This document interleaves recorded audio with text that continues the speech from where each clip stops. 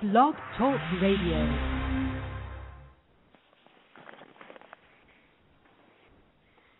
Hi, Chuck. Hi, Gary. Wait, hold on.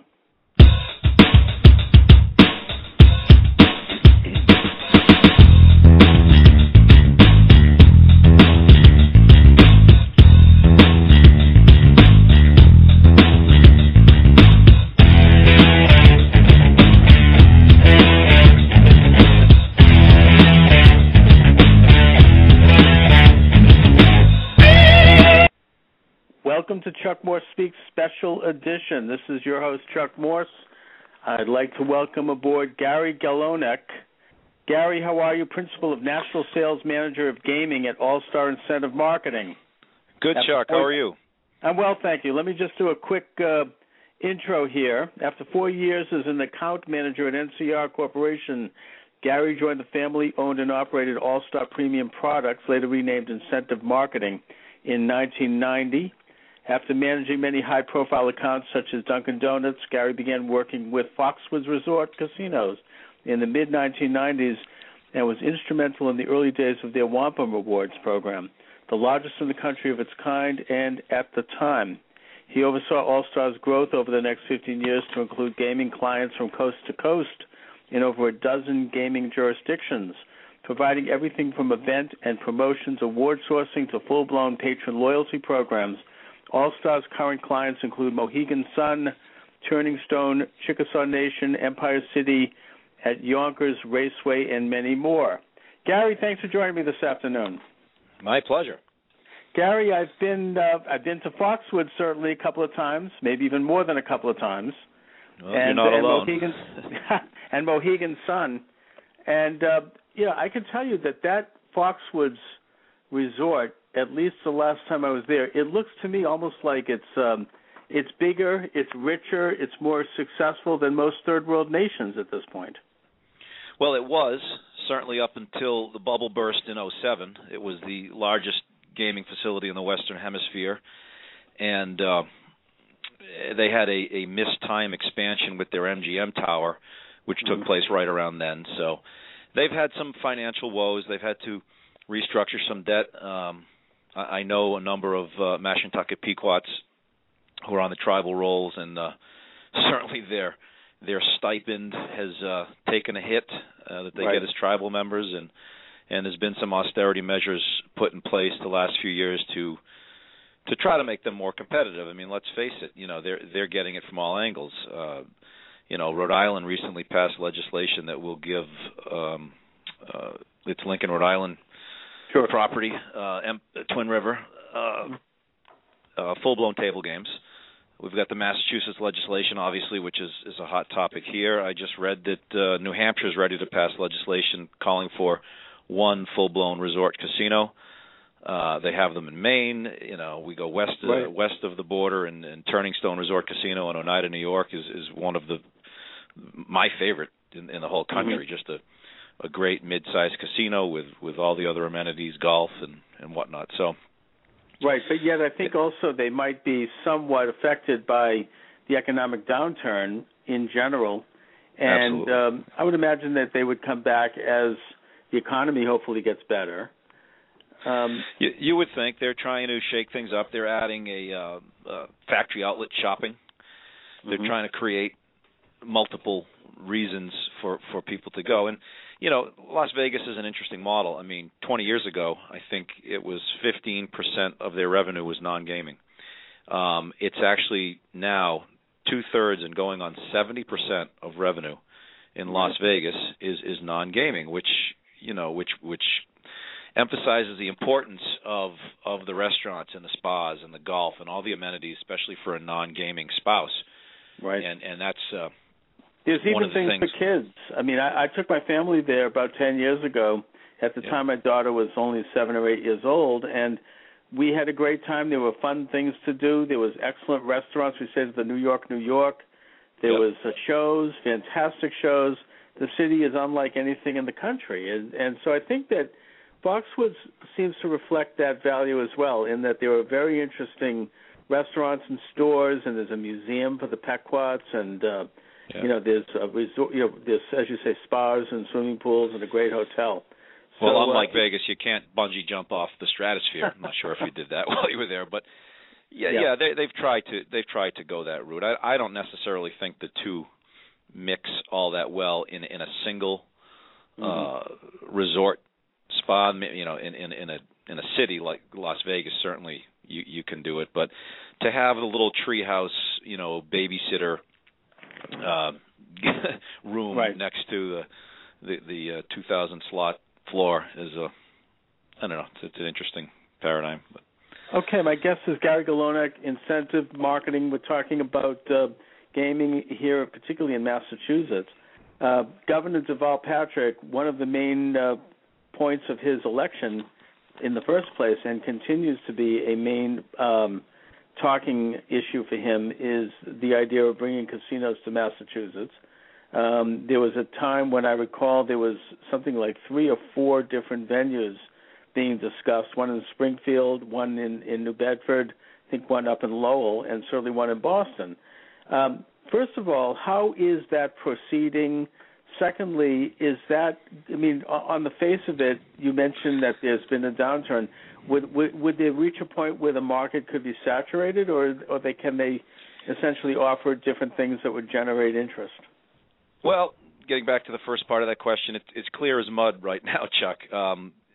The Gaming Commission did establish 3 zones, and you alluded to some of the cities, but basically the state's been broken into 3 zones, Region A, B, and C. In the Western region, out in my neck of the woods, it was a foregone conclusion up until they put the applications out for bid that Mohegan Sun in Palmer would be the place. Well, fast forward to now, you've had 4 people pony up $400,000 for the Western license, including MGM and Penn Gaming for Springfield, and Hard Rock for a location in Western Mass as well. So you're going to have a 4-horse race for that license.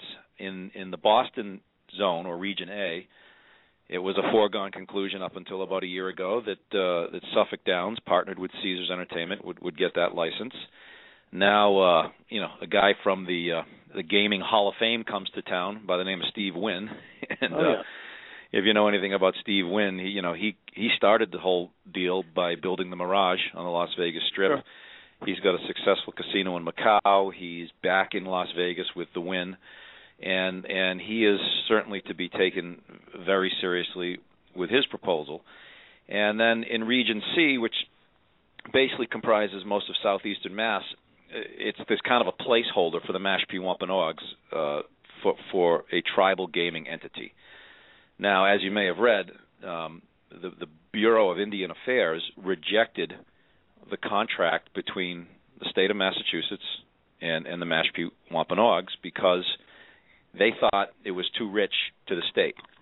Keep in mind, they don't pay taxes, so this is basically in lieu of taxes, a percentage of gross revenues, which was to be 21.5%. They didn't like that, so behind closed doors, they've come up with another deal that they're going to present to the Bureau of Indian Affairs, assuming they like it, and it's obviously going to be less than 21.5%. Keep in mind, everybody else is paying 25%, so there is a little preferential treatment. It's a huge share for basically an impoverished tribe of Wampanoags. Was the objection lodged by the Wampanoags themselves, or was it the Bureau of Indian Affairs in Washington? It was the BIA. The Wampanoags love the deal. I mean, it's a better deal than most others. You know, Mohegan Sun and Foxwoods pay 25% to the state of Connecticut. So basically, what's happening now is they're going to be given a year to sort it out. If they can't, the word is that the commission is going to put that license back out to bid. So perhaps some of the folks here that lose out in regions A and B, my front runner in Western region is MGM. So let's say MGM is the winner. Well, Mohegan Sun could then bid, and of course they are a tribal entity as well, for that southeastern Mass license. And then you've got this rogue 4th license, which is going to go to a slot parlor only, which I'm less optimistic about its success. But you've got several people who ponied up the $400,000 to get in that race, including Plain Ridge Race Course, Raynham Park, right here in Worcester. There's a company that's looking at some land at the old Wyman Gordon location, so that one can go anywhere. Right. The dog tracks are considered the front runners because they've already got some infrastructure there, certainly for parking and over in Raynham, right? Raynham and Plain Ridge. And also, I think the Foxwoods itself started out just as a slot parlor, and bingo hall. Actually, they were a bingo hall. Yeah, no, they went full blown table games and slots when they got their license in the early '90s. Yeah, but a lot of them started as bingo halls. But it looks to me like that things are proceeding. I mean, that already the 3 zones have been approved. The governor's behind it. The state legislature is essentially behind it. At least they were, I believe, last I checked. Oh, it's passed. You're right. But you know, as only Massachusetts can do, you know, not only are we 10 years too late to the party, but this is a very protracted process. They're not due to announce the slot parlor awarded license until December. Now they say it might happen in September. But that's the low-hanging fruit of the 4. You know, the 3 full-blown resort casino licenses, you know, there's still another year before they have to award those. And then it's going to take, you know, a year or more to build. So we're looking at this point, you know, we're looking at end of 2015 into 2016 before we're going to any full-blown resort casinos. And you know, right. Although I would say that by that point the economy should be back and it would be coming online, hopefully just in time, not during a recession. Now, when you talk about full-blown casinos, I would imagine. What do you mean? I mean, are these going to be of the scale of a Foxwoods? I think Mohegan Sun is a little bit less of a scale. Do we have any idea of what these things are going to look like and what's going to be involved? Yeah, all of the companies, certainly the major players, the MGMs, the Mohegans, the Penns, have given renderings. Mm-hmm. The minimum investment was to be $500 million. Now, when I say full-blown resort casino, that means there's a hotel component.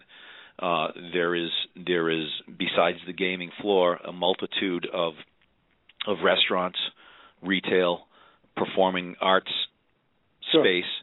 So that's, you know, that as opposed to the slot parlor, which really only has to provide up to 2,000 slot machines and none of the rest of the investment. And that investment's $125 million. So it's 1/4 of what they're looking for in the resort casinos. But the Gaming Commission got what they want, because already in Western Mass, the price of entry is up to around $800 million.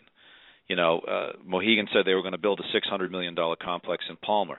MGM rolled out plans for a $775 million resort complex in Springfield. Mohegan just announced that they're making their $600 million now look more like $750 million. So right. The commission, this is exactly what they wanted. It was not only that 400,000 times 11, which is sitting in some coffers somewhere, but a healthy competition for these licenses. And, you know, the price of entry is not going to be $500 million. By the time it's all said and done, it's going to be $800 million and maybe upwards of $1 billion. Well, to impress the commission. But the price of entry, when we talk about the money involved, most of that goes toward an investment in the infrastructure and the actual development of the site. Correct. Is that right? Yeah. I mean, these are, you know, I would think that on the surface. And by the way, my guest is Gary Galoneck, All-Star Incentive Marketing. We're talking gaming in Massachusetts. That we have an enormous amount of money being invested into the state, and that's a huge boost to the tax revenues in the state. But it's also a boost to employment. It's a boost to industry in terms of, you know, building. It's a boost in retail, as you say. It brings in jobs. You know, no question. The construction alone will be tens of thousands of jobs in the few years it'll take to get them up and running. But, you know, at one point, Foxwoods, and I, you know, it was one of my clients. I was there every week for about 5 years, and fortunately we've got a team now that handles our work down there. But I used to count the license plates, and, you know, 40%, it was officially 37%, but it was probably trending a little higher at one point, of those patrons were from Massachusetts. A little less at Mohegan Sun, which has a bigger draw from Fairfield County, but upwards of 15-18% of Mohegan's business were Massachusetts residents. Well, as of last year, their contributions with their 25% over the years has topped $15 billion. So, right. Let's just say that the money a third in of the that. No, I mean, really, it's revenue that would be kept in the state, with a pretty large percentage of it going toward state taxes, a reasonable percent toward city or town taxes, not to mention employing people in the state and offering various services in the state. In a sense, these things are almost like hitting an oil well. I would look at it that way. Mitigated a little bit by the cost, which depending on where you are and who you believe, can be significant when it comes to dealing with some of the social issues. Right. Certainly, right, which I wanted to ask you about. But before that, I'm just curious about, was not Bob Kraft involved for a while in this, or is he out? Well, Bob Kraft is out because Foxborough, the first precursor to getting a license is the host community has to embrace it, right. and by way of a vote. And Foxborough made it clear that they were not going to embrace another mega development in their town. Bob Kraft was actually partnered with Steve Wynn, and Steve Wynn, when he realized it wasn't happening in Foxborough, is now looking at a Boston location off the Mystic River that's within eyeshot. I hear, I'm not really well versed in that area, but it's within eyeshot of the racetrack proposal. Right. I think the site is actually near there's a Costco over there now, and there's a lot of development on that shoreline in Everett, and there's some leftover open space there, which is unusual for a place as close to the city of Boston. Good location. Yep. What about Donald Trump? He's not involved at all? No, but very quietly, not to be outdone by their competitors in Connecticut, Foxwoods is actually backing the Milford proposal, and a group based in Milford, right off 495, which is another. It's right near the Rhode Island border too. Yeah, they're a little north of the border, but southwest of Boston, and certainly that 495 128 area is heavily trafficked. So they're a third player in the Eastern license, but I still say it'll come down to Wynn and Suffolk Downs, right, going toe to toe. Gary, you made reference to some of the social issues connected to it, and there are citizen opponents that come out quite vigorously against it for those reasons. What is the deal with that? I mean, is this a problem with regard to addiction for gambling? And if so, do the casinos do anything to help people with that in that regard? I mean, it's kind of like, you don't want to ban the right of people to go to a bar, but at the same time, bartenders do shut people off. Yeah, I mean, a gambling addiction is going to manifest itself in other ways, with or without a casino, whether it's scratch tickets or whatever, sports betting with a bookie. And I think the American Gaming Association does a really good job of providing avenues for help. So I think. Well, exactly what is it that they do? Just out of curiosity. They have they have helplines. They have they'll train casinos on identifying problem gamblers. You can actually, and this is not a joke, you can ban yourself from a casino. Right. There are people who actually say, I don't have the wherewithal to not gamble. I want, and these people will put themselves on a watch list and actually go to the casino and see if they get. I see. No, that's interesting. So in other words, they can actually self-regulate in a sense, tell the casino, and then they will be banned by choice because they have a problem with going there. I would think that those things, if those things were in place, and if the casinos were open about that and visible with regard to those programs, that would mitigate a lot of the concerns that people might have, because the bigger picture is that people have a right to gamble. It's a free country, and they're going to do it anyway. So what do we want to have bookies setting up like they used to do? Like I had a great uncle who was involved in that back in the 1930s. I don't think we want to go back to that. No, and you're right, and it really reinforces the idea that, first of all, going to a casino is a social activity for most folks, and the more things that you can provide in the casino that are not gaming related, some people just want to be in an environment other than their normal environment, and if that's a casino, and there's a Cirque du Soleil show. I mean, MGM has the exclusive rights in the casino world for providing Cirque shows. Well, it might cost $100 a ticket, but at least when you've left, you've seen a Cirque show, or you've eaten at a Bobby Flay restaurant, or you've been to a spa, you've got a massage. So there's a takeaway, a tangible takeaway from leaving, win or lose, if you're there to do more than gamble. So that's why. And a good example of that, and I would hope that these new casinos would reflect it, is Foxwoods, in that it is a really fun place to go. I mean, every hour there's this Indian exhibit where they do this natural thing with the water, and there's a big circle and there's gigantic Indian statue. There's a museum there for the Pequots that's very, very well done, and there's fun stuff it's to do. Well attended, it's kind of a neat place.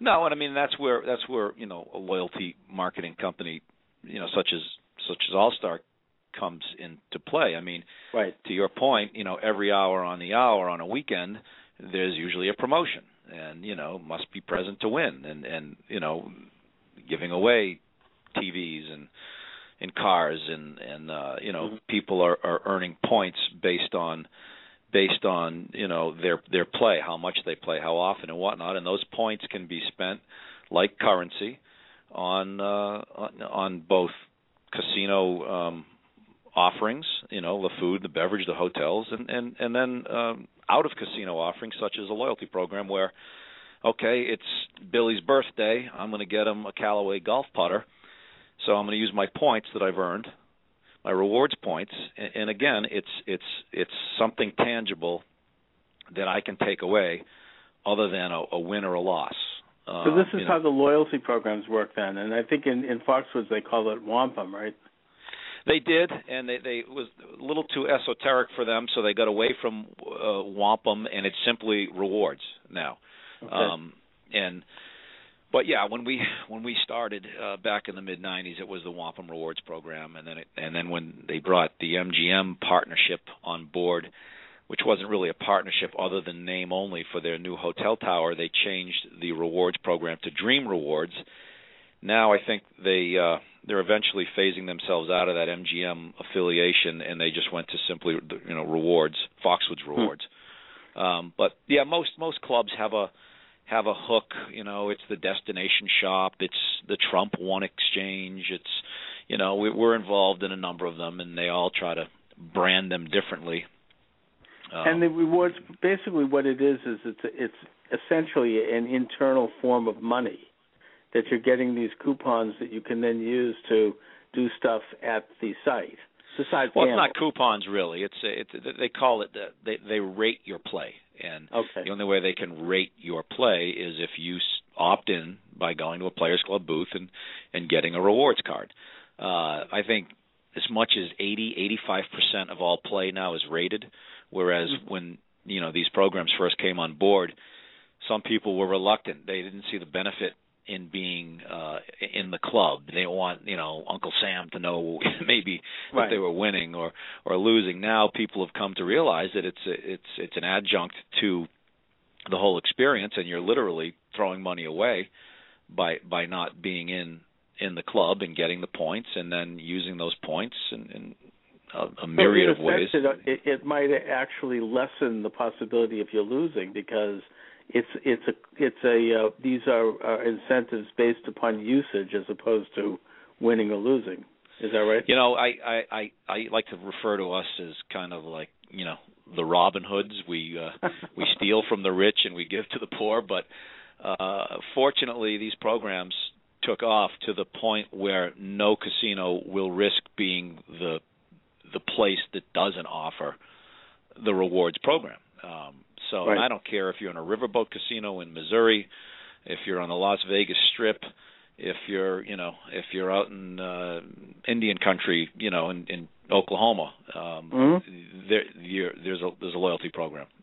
Now, your organization actually patented this whole idea, and you're involved in implementing these programs all around the United States at this point. Is that true?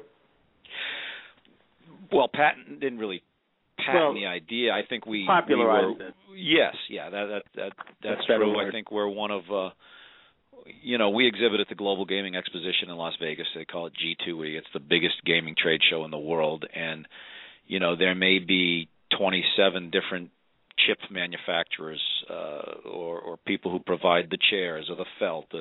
But in our world of turnkey incentive and loyalty programs, there's 3 or 4 of us that do the whole shooting match. And we're right here in Mass with 60,000 square foot warehouse. We factory direct source all of our awards. We warehouse and drop ship right here. We handle all the customer service here. All the marketing communication strategies emanate from here. So, yeah, we're one of the few shops in the country that you can, and certainly one of the first that really targeted the industry. And I have to give Foxwoods credit for that. Everybody wanted to emulate them back in the mid '90s. So it was an easy door opener. All you had to do is say, "Yeah, I handle the Wampum Rewards program," and they're like, "Hey, when can you come in?" No, I bet. So what it is basically is that it's almost like a Sears Roebuck catalog. Is that right? I mean, you can get stuff if you turn in your wampum or your awards coupons. More like a green stamps for those really old timers that where you go to the gas station, you get the stamps, and the stamps build towards a gift. It's certainly not everything we do, and not everything we do is directed at patrons. For example, most companies in the incentive and award business will have service award programs they offer. So, you're at a company 5 years, 10 years, 15 years. Back in the day, you got the watch and a pat on the back. Now people expect a little more, so maybe you get the 10-year pin, but you get a catalog, whether it's physical or web-based, to go pick your 10-year gift. That's where a company like All-Star comes into play. Or you have a safety recognition program. We happen to run the largest safety recognition program in the waste business for Allied Waste Republic.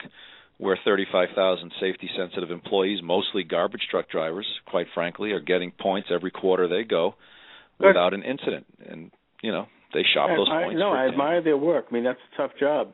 And basically what this is it's like a little extra value to a day's work. It's you can then get various things in the catalog and have them shipped to you, and that you guys have a warehouse where you handle these orders. I mean, so that's a tremendous service.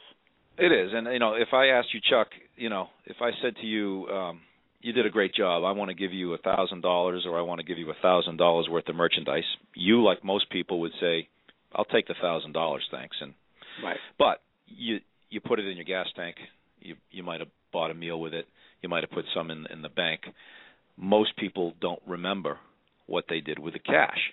By forcing them to use those points or that gift, whatever reason they earned it, for tangible rewards, let's say that's $1,000 that goes to a set of golf clubs, and you're a weekend warrior golfer. Every time you open your trunk and pull those clubs out, there's a flash of where you got. Nobody forgets. I don't care if it's a clock radio.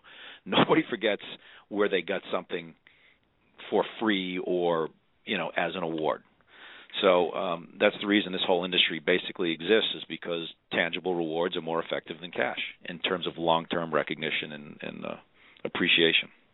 Gary, do you work with companies other than gaming companies? Yeah, well, I just mentioned a couple, Allied Waste Republic, right, and, there you go. and certainly financial service companies. We have a very large online trading company that rewards new deposit accounts with gifts. There's the term tchotchke, which relates to logoed pens and mugs and things of that nature. We certainly have a number of accounts that source those. We have a division that does that as well. So yeah, I would say probably about 50% of our revenue right now is casino generated, but it's not. My dad founded the company. My two brothers and I run it for the most part, and when he founded the company, he certainly had no inkling that we'd ever be selling casinos. He was a manufacturer's rep and was trying to put together deals. Right. Back in the day, it was go to the grocery store in January and get the letter A in the Encyclopedia Britannica, and the continuity programs as they were known with banks. That used to be huge until they were regulated out. Right. So I think that business people listening to this might find it interesting, and I am finding it interesting simply as the host of a radio program that just last week has become nationally syndicated. Oh, congrats! Thank you very much. And by the way, that could I could offer gifts to callers. Like as I remember Jerry. Do you remember the late Jerry Williams? Oh yeah. Yeah, I mean I consider Jerry to have been my mentor, and I'm proud to say I brought him on the air during the final months of his life. And he would give away. Oh yeah, absolutely, great man. He would give away coffee mugs. He'd give away all kinds of things with funny sayings on them and various. We're talking, as you say, tchotchkes. I mean, small level things. But it was interesting. Yeah, you bet. I mean, people would. It really drew people in. It drew listeners in. It's the kind of thing that if you got one of these things, you never forgot it. I mean, it's and plus it's actually a collector's item because it's limited. If it's X number issued, then that takes on value in the same way that the old G.I. Joe dolls back in the 1960s are now worth $1,000 because there's just so many of them. Well, G.I. Joe would be mostly a retail item, but the eBay is flooded with old gas station giveaways, replica trucks, and vintage cars and things of that nature. No, it's been around. The industry's been around for a long time, but interestingly enough, 20 years ago, you'd say, "Oh yeah, I've worked with Incentive and Award Company," and they'd be like, "What is that?" And you'd have to explain it, and they'd see that same person a year later, and they'd say, "So what is it All Star exactly does again?" Now, I think the average household of 4 people, husband, wife, and 2 children, I think the last number I heard was involved in 14 loyalty programs, which means long-distance phone, frequent flyer, credit card. I mean, you get granular right down to the vodka you like to drink. I mean, everybody, whether they realize it or not, is become attuned to being rewarded for their patronage, whether it's a brand, whether it's a casino. I mean, it's become very much part of the fabric of everyday life. I know that credit cards now are into it. You get points put on your credit card. I believe a while ago there was one that you could bring it to certain restaurants on a list and get half off or whatever. So I use my own Amex points to buy. I have a kid in D.C. and another one in New York, and I'll buy a Ruby Tuesdays or a Olive Garden gift card and pop it in the mail, and they think it's great, and you bet. It makes me feel good about being an Amex customer. Yeah, I mean, what in the present atmosphere would you consider, Gary, to constitute a loyalty program that would really catch somebody's eye, that relates to what people are doing today?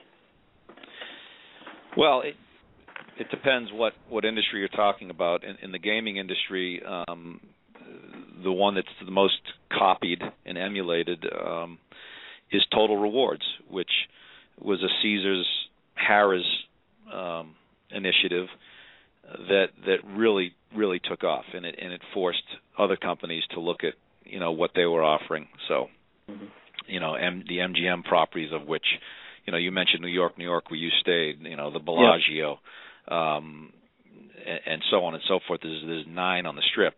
They have M Life, and so each major gaming institution has a loyalty program. I think Total Rewards is still kind of the leader in terms of the breadth of the offerings, the things you can use with your points, both on property and partnerships they've forged outside of the gaming entities.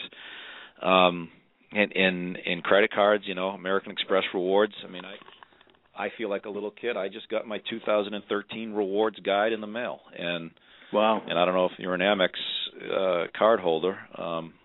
This is it's incredibly well done. It's everything from restaurants to travel to tangible rewards, and so there's a lot of good examples out there.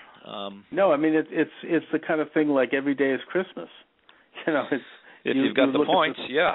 Yeah, you bet. And in a sense, it makes sense from a personal business standpoint, in that there are a lot of things that one does in the course of a day or a week that they could incentivize if they structure it properly, if they work with certain companies and make sure that they get. It's just like an added bonus. It's like having your employer give you an extra perk in your paycheck, in a sense. No, and I mean, you're right. And the Site Foundation, which is one of our industry research groups, says that incentive programs aimed at individuals increase performance by 27%. So that's a pretty big number, and it begs the question: why wouldn't you have one? Right. If they're that successful. So I think that the trick, like with anything, once you get further along the life cycle, is to keep it fresh and keep adding new wrinkles. Right, so that they don't become same old. And to in a sense not look into this is like leaving money on the table, because it's something that would occur almost automatically as a result of things that one does every day, and so it kind of, just from a consumer standpoint, I would think that people might look into and that aspect of what they do. What about online legal gambling at this point, legal gaming? How is that going to affect you? How does it affect the industry that you're in? Well, that's real interesting and obviously very topical. Nevada passed it, and New Jersey, Chris Christie signed a bill, but then it was appealed at the state level, so that remains a little murky how it's going to work. It's a matter of if and not when, and the general thinking is that the brick and mortars casinos in this country, especially the ones with a multitude of locations like the MGM world, like the Caesars world, will be the ones that control the online gaming. And right. Heretofore, online gaming, at least the legal ones, don't offer cash rewards. But most of these properties, and even a lot of the smaller ones, I mean, Larry Flint has a card room in L.A. It's called Hustler Casino, and they have an online poker site that's for amusement only. The old betting card, right? For amusement only. But what it really is a breeding ground for the time when online gaming for cash is legal. They'll already have a built-in audience, and how it affects us, you're still going to have to reward that play. So whether it's in a bricks and mortar location or in the virtual world, you're still going to need to attract people to that site, and one of the ways to do that is the Players Club scenario and earning points based on your play. In the casino world, they call it coin in. And then, you're not really supposed to know the formula, but I know, for example, at Foxwoods, you get a point for $80 of coin in. That's not $80 lost. I mean, you could go there with a $200 budget, and you could play a slot machine, which I wouldn't touch with a 10-foot ball, but $5 a hand blackjack. You could play that for 6 hours, and you might leave with $180. Maybe you only lost 20, but the coin in, is a multiple of how many bets you actually made during that time. So let's just say that you recycled that money 20 times, 200, 4,000. Divide that by 80, and that's basically how many points you earned. So there will be a methodology similar to that in the online world that will award points, and hopefully we'll be the company that, in many cases, says, okay, sure, they earned some points on the Caesars poker site. Now they can go spend them at Caesars, but maybe they can also spend them in a web-based catalog for fishing poles and Blu-ray DVD players. You bet. I mean, in a sense, it gets into, as we were talking about earlier, usage as the primary factor in not whether or not you win or lose. I mean, and even in a sense, if you are losing, or if you walk out with less than you walked in with, you could walk out with still a package of points that will give you rewards. So right, and that's whether you're sitting at home, playing online or making the trip. So it remains to be seen. It's going to be, there probably will be some federal legislation at some point. The states want to keep control over it. And they'll that battle will go on for a while. And right, I remember. I think we called Jerry Williams.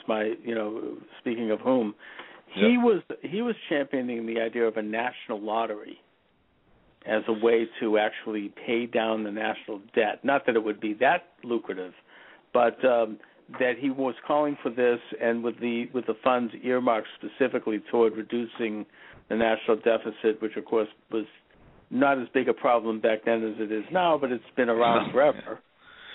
Yeah, well, I thought that was interesting. It is. I mean, Powerball is proof that it would work. How many states? Yep. How many states is that now? 15. I don't even know. But I mean, I know that certainly people are drawn to mega rewards, and some people call it taxation by stupidity. But it would work. It would, and especially since 50% at least of the revenues would go toward the state, or in this case toward the federal government, to reduce the deficit, and the other 50 or whatever would go to the winner, or the winner. Yeah,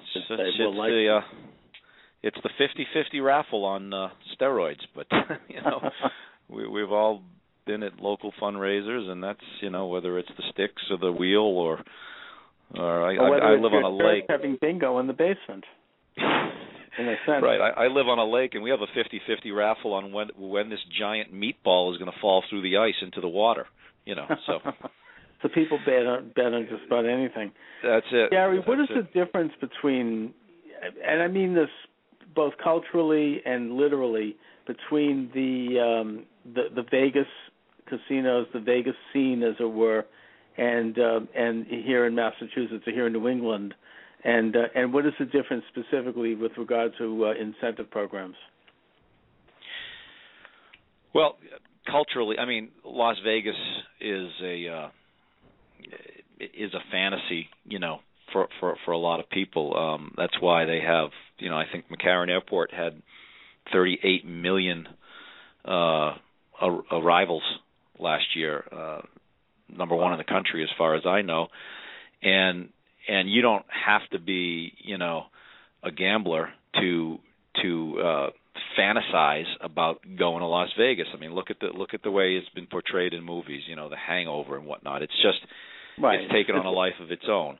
It has a mystique. Right, it is a mystique, and that's a good word for it. That Massachusetts is not going to have that kind of allure with its gaming. It's going to be catering to a regional crowd. They can call them destination resort casinos, but they're not drawing on the same, You can draw a 50-mile circle around wherever these three end up, and 90% of your play is going to come from within that 50-mile radius. So, you're not going to have the Rat Pack, and you're not going to have the whole Sinatra and Joey Bishop and just this kind of cultural thing going on here in Palmer. Which isn't to say that Massachusetts itself doesn't have allure. I mean, there's a reason, we're attracting more and more filmmaking. And, Ben Affleck's stock is rising pretty fast.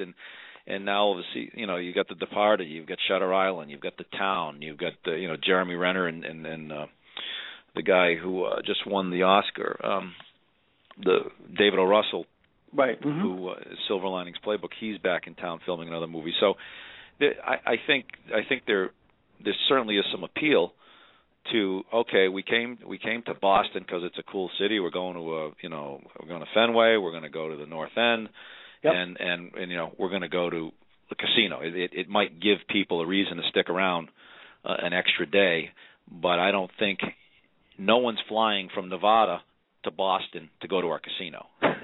Right. Whereas I people get from Boston that, are flying to But there are ways to make it part of the regional fabric which does draw people here. People come to Boston for the history. They come here to go to college for sure. And they come here for the a lot of various reasons. And I think that the casino could become a part of that fabric.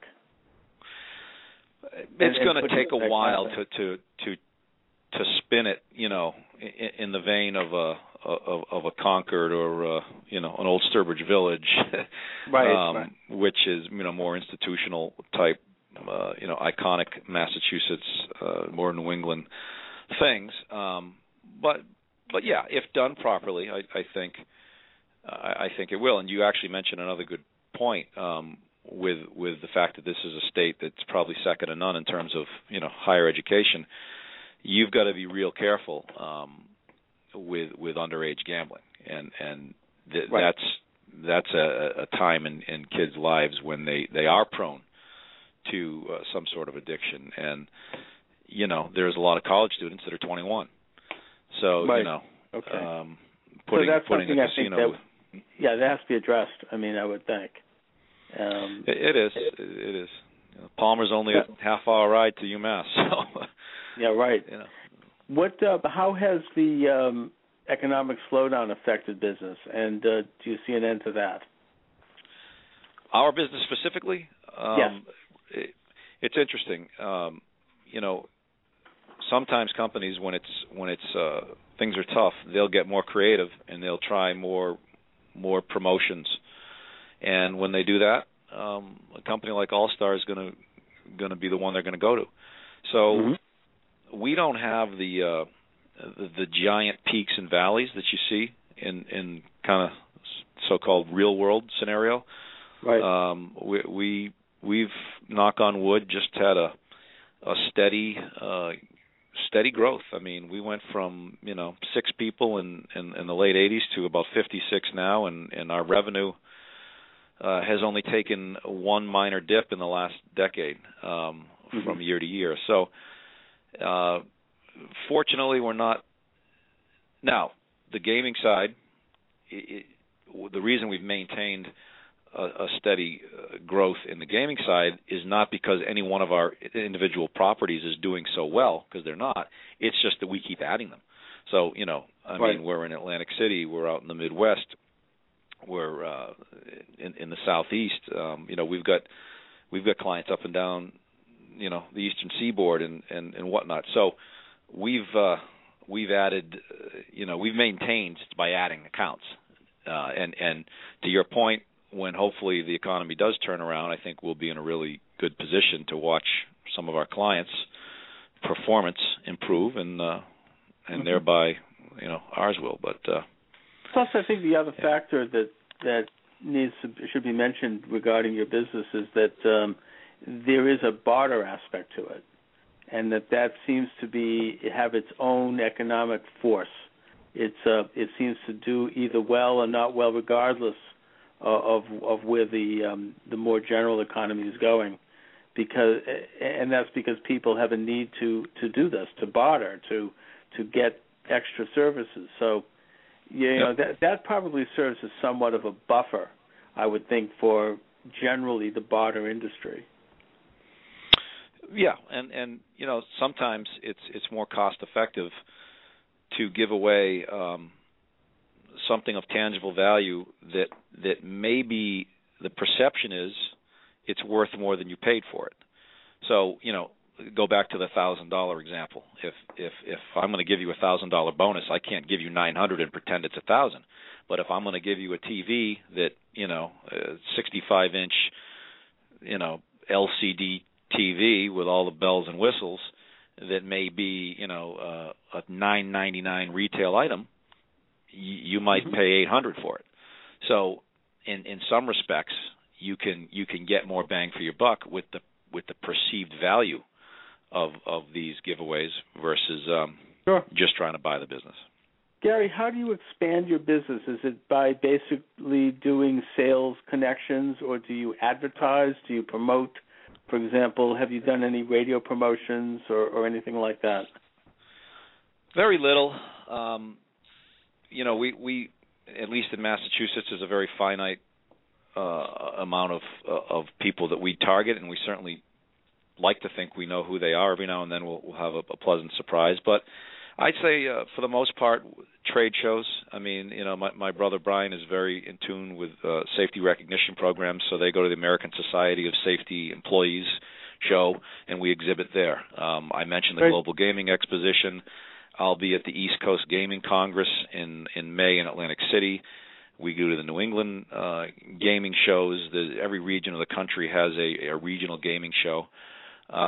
So we do a lot of trade show attending, and certainly a lot of word of mouth. And in the gaming world, one of the greatest things that's happened to us is that as gaming has expanded across the country, I think we're going on 580 casinos now. Mm-hmm. A lot of the talent moves around because they have to lure them from the likes of a Foxwoods or an MGM or a Mohegan Sun, and all of a sudden the phone will ring, and our friend from Foxwoods will be out in the Midwest at a tribal property, and they don't want to mess around and go. They want to stick with what worked for them in the past. So we'll get a lot of folks that move on and just bring us in, and that's wonderful. I mean, it's oh yeah, I mean, I would nice think that would be the main way to go for you in terms of people looking at the successes you've had, starting with Foxwoods and the others, and wanting to emulate it in a sense that it's particularly targeted to their and tailored to their own business, and so that creates a buzz. I would think. Yeah, no, I mean, believe me, there's a casino in the prison town of Boonville, Missouri, and I've been to it, and you need to offer those folks a little something different than you do in Philadelphia or Las Vegas, for that matter. So you do have to be creative, and it's not really a cookie cutter thing, but certainly there are tried and true things. If you do an orchid giveaway on Mother's Day, I don't care where the casino is, it's going to be a big hit. But a fishing pole might not go as well in Empire City at Yonkers Raceway, where there's nowhere to fish.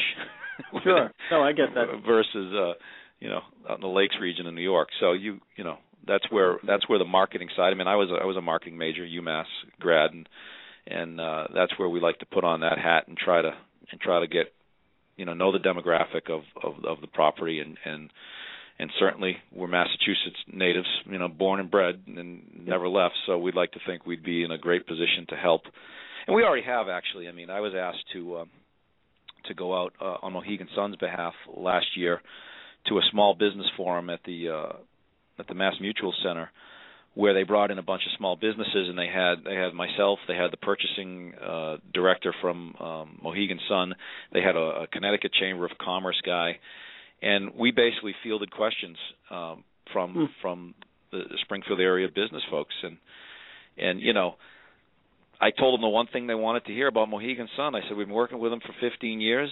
They pay their bills.